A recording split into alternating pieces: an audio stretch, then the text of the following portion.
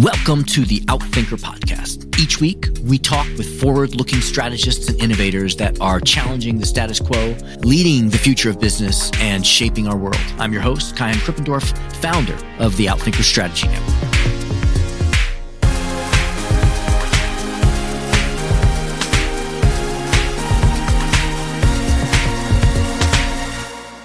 Amy Webb is a futurist and a best-selling, award-winning author. She's a professor of strategic foresight at the NYU School of Business and the founder of the Future Today Institute. She is a visiting fellow at Oxford University's Said School of Business, a non-resident senior fellow at the Atlantic Council's Geotech Center, a fellow in the United States-Japan Leadership Program, and a Foresight Fellow in the U.S. Government Accountability Office Center for Strategic Foresight. She was elected a lifetime member to the Council on Foreign Relations. She was a visiting fellow at Harvard University, also a delegate on the former U.S.-Russia Bilateral Presidential Commission. She advises CEOs in some of the world's largest companies, three-star generals and admirals, and executive government leadership on strategy and technology. She's the author of several popular books, including The Big Nine, The Signals Are Talking, and most recently, The Genesis Machine, Our Quest to Rewrite Life in the Age of Synthetic Biology. Webb was named by Forbes as one of the 5 women changing the world, listed as the BBC's 100 Women of 2020, and ranked by Thinkers 50 as one of the 50 most influential management thinkers in the world. In this session, she shares with us why we should not be trying to predict the future, but rather be prepared for multiple futures, where we should be looking for trends, why so many companies get it wrong when they seek to map out the future scenarios that they need to plan for, and 3 steps to prepare your organization for the future. Ladies and gentlemen, Amy Webb. Amy, thank you so much for being here with us. I know that you're super busy and appreciate you taking some time to talk to us. Sure. Thanks for having me. So many of our listeners know your work well, and many of them follow your methodology. We're going to be talking about strategy here, which is the area that you live in. And one question I like to begin all of these interviews with, I never get the same answer. So if you could complete this sentence for me, what is your definition of strategy? Well, I work in strategic foresight. My definition is going to relate to how organizations are planning for the farther future and the way that they are doing that using decisions in the present. I should note that my background is economics and game theory. So how people make decisions and how that relates to the growth or collapse of a company has been a space that I've been paying very close attention to for a very long time. As it relates to foresight, the best way to think about this is, what are the emerging weak and strong signals of change? And the way that we do this is by looking at 11 macro sources. What are those emerging signals? Can we quantify those signals and validate them as longitudinal trends using data and modeling versus gut and what feels like it's a good part of the hype cycle to be paying attention to? And then importantly, tracking the trajectory and timing of those changes and using all of that as the foundation to think through what are the next order impacts. So in my world, strategy is very much about trying to quantify next order impacts, anticipate them, and rehearse the future. One of the models that we use with all of our clients, and I published in HBR, is a different way to think about time. In my world, I don't think of time in a linear way. If you build out a linear timeline, that's really good for milestones. So if you're on a 3-year strategic planning cycle with your board of directors or your executives, typically what you're doing is you're marking milestones and KPIs in progress on that 2 or 3 year corporate strategy. The problem is that it doesn't account for uncertainty. This is where a lot of companies fall short and they don't have the ability to recalibrate. So I do not use a line. I use a cone. It's a different shape. So the intersecting vectors where that cone begins on the left, that represents today. And the further out in time you go, the wider the angle becomes on the inside of that cone, and that represents uncertainty over time. This is really important because if we divide that cone into 4 time horizons, most companies, when they're thinking about strategy, only really think about the 2 time zones on the left side or the side of the cone where you've got ample data and evidence. And the problem is that those first 2 time zones are about tactical actions and strategic building blocks, and then your strategy, your plan. So they're not time horizons by time. They are. This is more of a multi-dimensional space versus a 2-dimensional space. So we're tracking progression of time, but we're also tracking uncertainty. There's different different types of uncertainty itself. We operate in VUCA space. So this is volatility, uncertainty, complexity, and ambiguity, which are actually pretty different things, which means that you should be thinking about this in a more multidimensional way. And most companies and most of the executive teams that I interact with tend to oscillate between tactics and strategy, which means they're slave to that P&L, even at executive levels. And so what they're really doing is they think they're working further out in the future, but it's maybe 2 years. Even in industries where you've got longer development cycles like pharma, it's still relatively short term. And what happens is they don't work on those third and fourth time horizons, which we would call vision and transformation. So there's just this constant decision making in the very near term without really thinking through the longer term implications. The other important thing is that the very near term thinking makes people feel like they're absolved of tracking signals that are adjacent to the industry or the company and how it might develop. So I can list a bunch of disaster stories, many different companies that got trapped into the success fallacy and stopped looking for signals on the outside or stopped working the right-hand side of that time cone. It's an addressable problem. You just have to be willing to think near and long-term simultaneously. How do you get to be in many strategy sessions, board meetings, talking to senior leaders? And what's kind of a tip? Is there a go-to line or argument or logic that you use to get people to honestly appreciate the import of thinking about those longer-term horizons, 3 and 4? There's two things happening in most companies. One, there's a overweighted sense of urgency and yet strangely an underweighted sense of urgency. It's a weird paradox. So there's this sense that we're missing the big innovation, we're missing what's happening. And we get this question all the time. What white spaces should we be paying attention to? But at the same time, there is very little motivation to make any substantive changes if it feels like it might impact that P&L negatively in any way. And the reality is that most of the time it won't. Obviously, I can't go into specific companies that we work with, but I can tell you that this is a problem that persists within telecommunications where we do quite a bit of work. We know that there are plenty of forces of change that are going to drastically impact the future of telecommunications in a fairly negative way if no changes are made. There's your sense of urgency, right? And we can give you some projections on time. However, most of these companies are so squeezed that they're really paying attention to just the next quarter. Elon Musk is in the process of launching Starlink to reconnect Ukraine as we speak. You would think that that would be a pretty strong signal that maybe traditional telecommunications could be completely disrupted by an outsider. And yet the impetus is just not there. I think the mark of a really terrific leader is somebody who makes some space to explore that territory and empowers, especially the sales force of an organization where you get a lot of resistance, or the technical side of an organization who has maybe a different mandate. A really effective CSO or CEO is going to be somebody who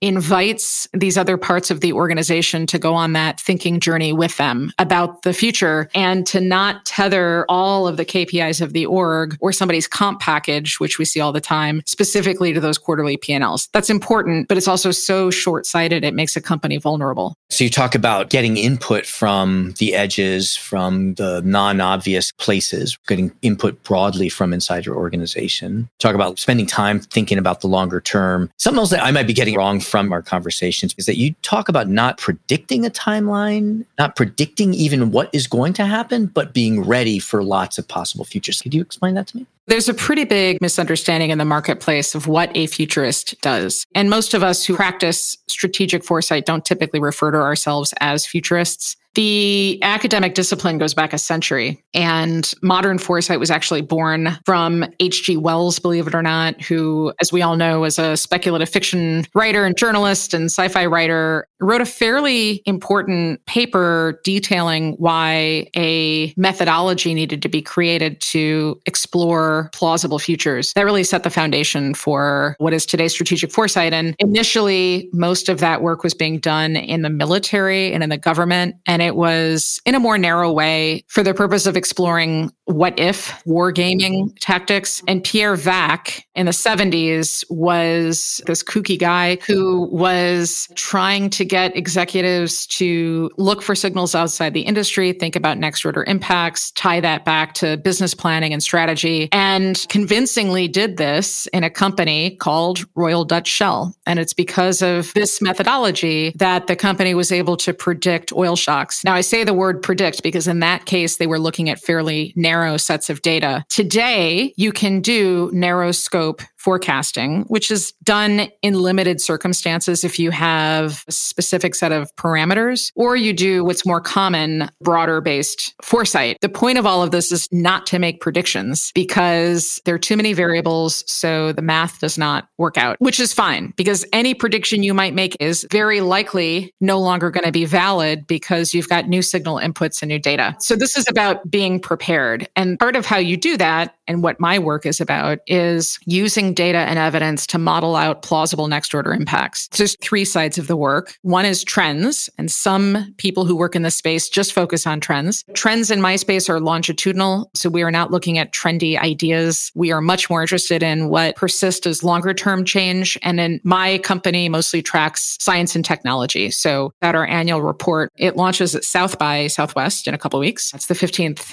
anniversary this year. And we've got 574 trends, some of which we've been tracking for 15 years. So that's one side. Then there's mapping and modeling uncertainty. And the way that you do that is through scenarios. Scenarios can read like fiction. They can be very visual, but for them to be useful inside of a business context, they have to be strategic, which means you have to use them to do something called rehearsing the future, which is asking questions. It's like another way to do a gap analysis. There's a SWOT analysis that is specific to scenarios. And then the third part of that process is great. Now, what do we do about it? And that's where you reverse engineer your preferred plausible future to the present. And that is the handoff between strategic foresight and strategy to strategy and insights, or you might infuse some of that middle process with consumer insights and business intelligence. And I guess then part of the ongoing work afterwards is the tracking of the trends or the threats or the shifts. Or monitoring, I guess, is what I'm asking. There should be a division in every company that is charged with monitoring signals of change and trends. And there should be an established paradigm that very clearly everybody understands what the prioritization mechanism is, meaning at what point has something escalated that now a stakeholder within the organization has to make a decision. That is something that every organization should do, and almost no organization does it. We see tons of work in both insurance and finance happening in both sectors. I don't see it at all happening in retail.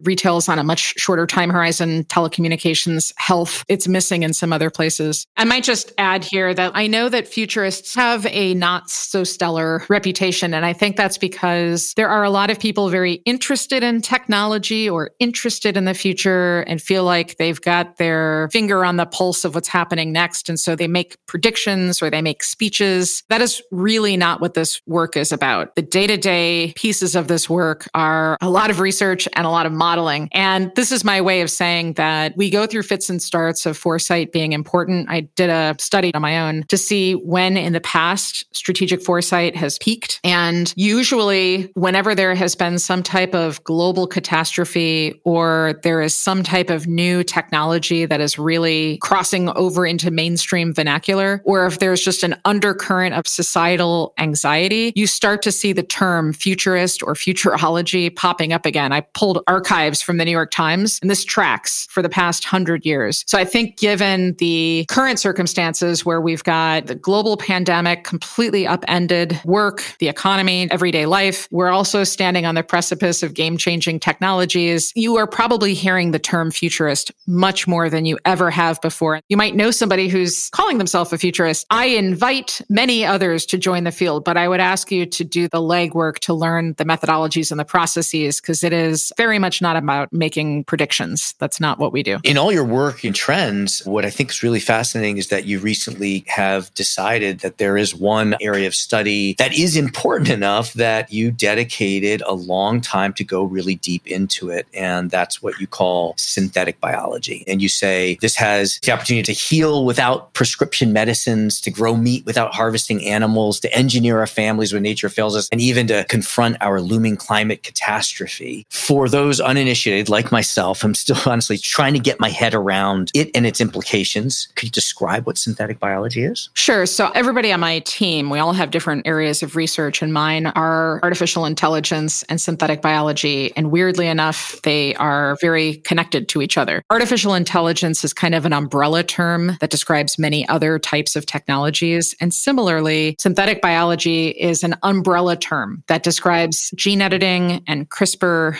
and other related technologies. It's an emerging area of science that involves redesigning organisms for useful purposes by engineering them to have improved or new abilities. This is a relatively new field of science, maybe 20 years old, that combines engineering and design and computer science with biology. And artificial intelligence actually plays a fairly big role in all of this. And I think that 10 years from now, possibly sooner, we're going to be talking about synthetic biology the way that we talk about AI today, which is to say that I think the average person at this point has some basic understanding of what AI is. And it is a common enough term, especially in business, that people are thinking about it, decisions are being made. I think we're going to be in the same space when it comes to synbio. This is actually not just about designer babies. If you think of the basis of computer code being ones and zeros, then you can think of the fundamental operating system of life running on ACTG code. Those are the letters in DNA. So if we have the ability to reprogram or program those sequences in different ways, then that gives us the ability to do lots of things that we couldn't do before, which range from engineering synthetic silk or synthetic nylon or synthetic leather to taking cells from a chicken, putting those cells into a bioreactor and having chicken in a few days or a few weeks versus in the amount of time it would take to grow chicken on a commercial farm. That opens up some interesting possibilities considering that the Super Bowl wasn't that long ago and Americans ate 1.5 billion chicken wings, which is a lot of chicken on a single day. And that took just an extraordinary amount of resources and caused a lot of environmental pollution. There is a totally different way to be thinking about how we create chicken, which has a broader impact on our global supply chains and on the cold chain, among other things. So this is really important stuff. And there's a ton of money being thrown at this space to some degree because of COVID. There's a startup led by some biotech veterans that just raised $3 billion.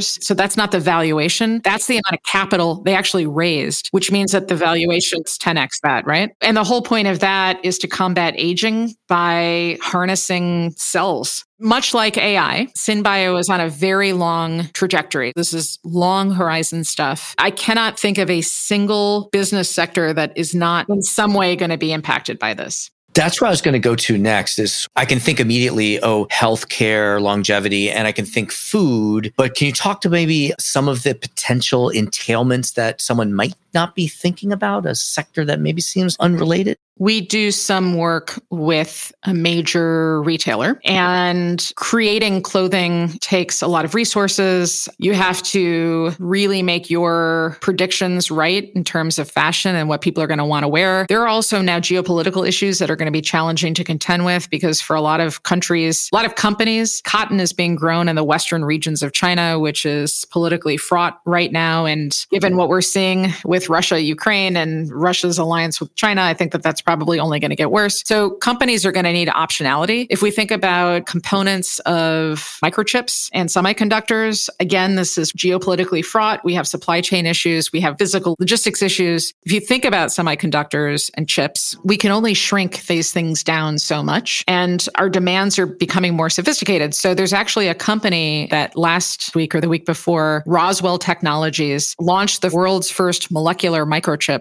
So this is a chip with 16,000 sensors embedded in it, and it can do some pretty cool stuff, but it is nanobiotech. It's a different approach, which at some point could fundamentally alter what computer systems look like. This is heady stuff, but the reason that I wrote the book now, and the reason that I think it's important for us to be talking about this is because my previous book was about the futures of artificial intelligence. And what led up to that book was me being in meetings with a lot of chief executives who were making decisions about AI without really understanding what it was that they were making decisions about. There also seemed to be this kind of land grab in terms of M&A, of quickly trying to throw money at or acquire startups without, again, really understanding the longer term implications. So now here we are where regulators in almost every country are talking about breaking up big tech. I don't think we should put ourselves in a position where a decade from now, we've got regulators talking about breaking up big biotech, because that has implications on a planetary scale. Well, I have a ton of other questions, but we are reaching the top of our time with you. I highly recommend people read The Genesis Machine, Our Quest to Rewrite Life in the Age of Synthetic Biology.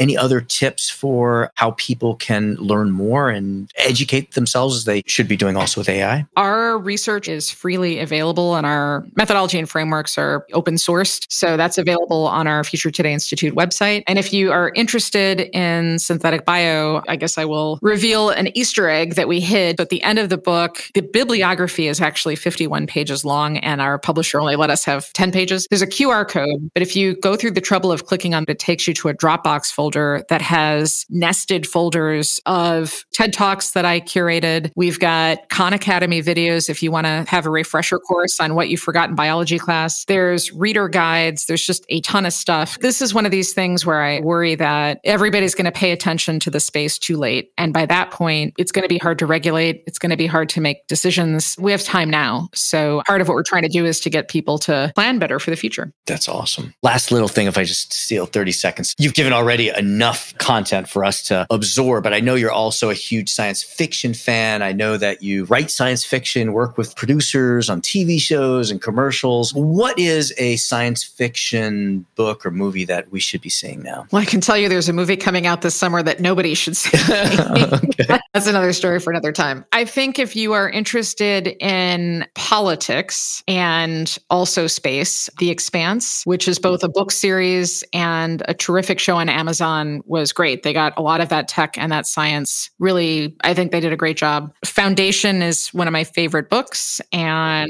the main character is a futurist. So that's on Apple TV. I think the first season of Westworld did a phenomenal job. That was on HBO. Really terrific job of helping us think through the implications of AI and algorithmic determinism. Upload is another really terrific show. That one's on Amazon. And that one is about people uploading their memories. And when they die, they continue to live on. It's a really clever concept that I think is done pretty well. I think the best sci-fi shows and books are those that start with ideas that are plausible in the present and don't make the technology the focus so that it becomes a distraction. To that end, I think Kim Stanley Robinson does a phenomenal job writing about the environment and the future. So it's another one to check out. Awesome. Well, thank you so much for sharing with us, for the work that you do, and for being here with us, Amy. Sure thing. Thank you.